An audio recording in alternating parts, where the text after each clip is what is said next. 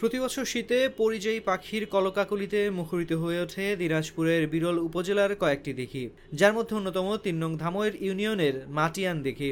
এবছরও এসেছে হাজার অতিথি পাখি। ফজরের আজানের আগ থেকে সূর্যাস্ত পর্যন্ত হাজারো পরিযায়ী পাখির কলরবে মুখরিত থাকে মাটিয়ান গ্রামের চারপাশ।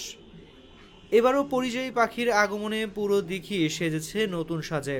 এসব পাখি দেখার জন্য শহর থেকেও পাখি প্রেমীরা ছুটছেন মাটিয়ান দিঘির পারে। স্থানীয় জীবিত চন্দ্র রায় বলেন, এসব পাখির মধ্যে ছোট সরালি, বালিহাঁস, পানকৌড়ি বেশি।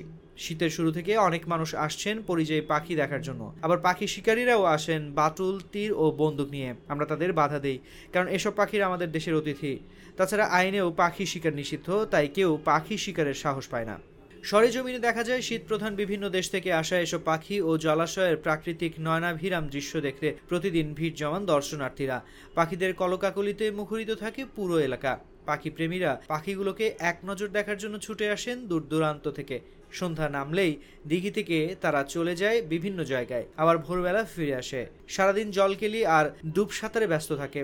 শহরের বালুবাড়ি মহল্লা থেকে পাখি দেখতে আসা এবারের এসএসসি পরীক্ষার্থী ফারদিন হাসান তুর্য জানায়, শুনেছিলাম মাটিয়ান দিঘিতে অনেক অতিথি পাখি আসে, তাই দেখতে এসেছি। ঝাঁকে ঝাঁকে পাখি দেখে মনটা ভরে গেছে। আমি এর আগে এত পাখির জলকেলি ও একসঙ্গে আকাশে উঠতে দেখিনি।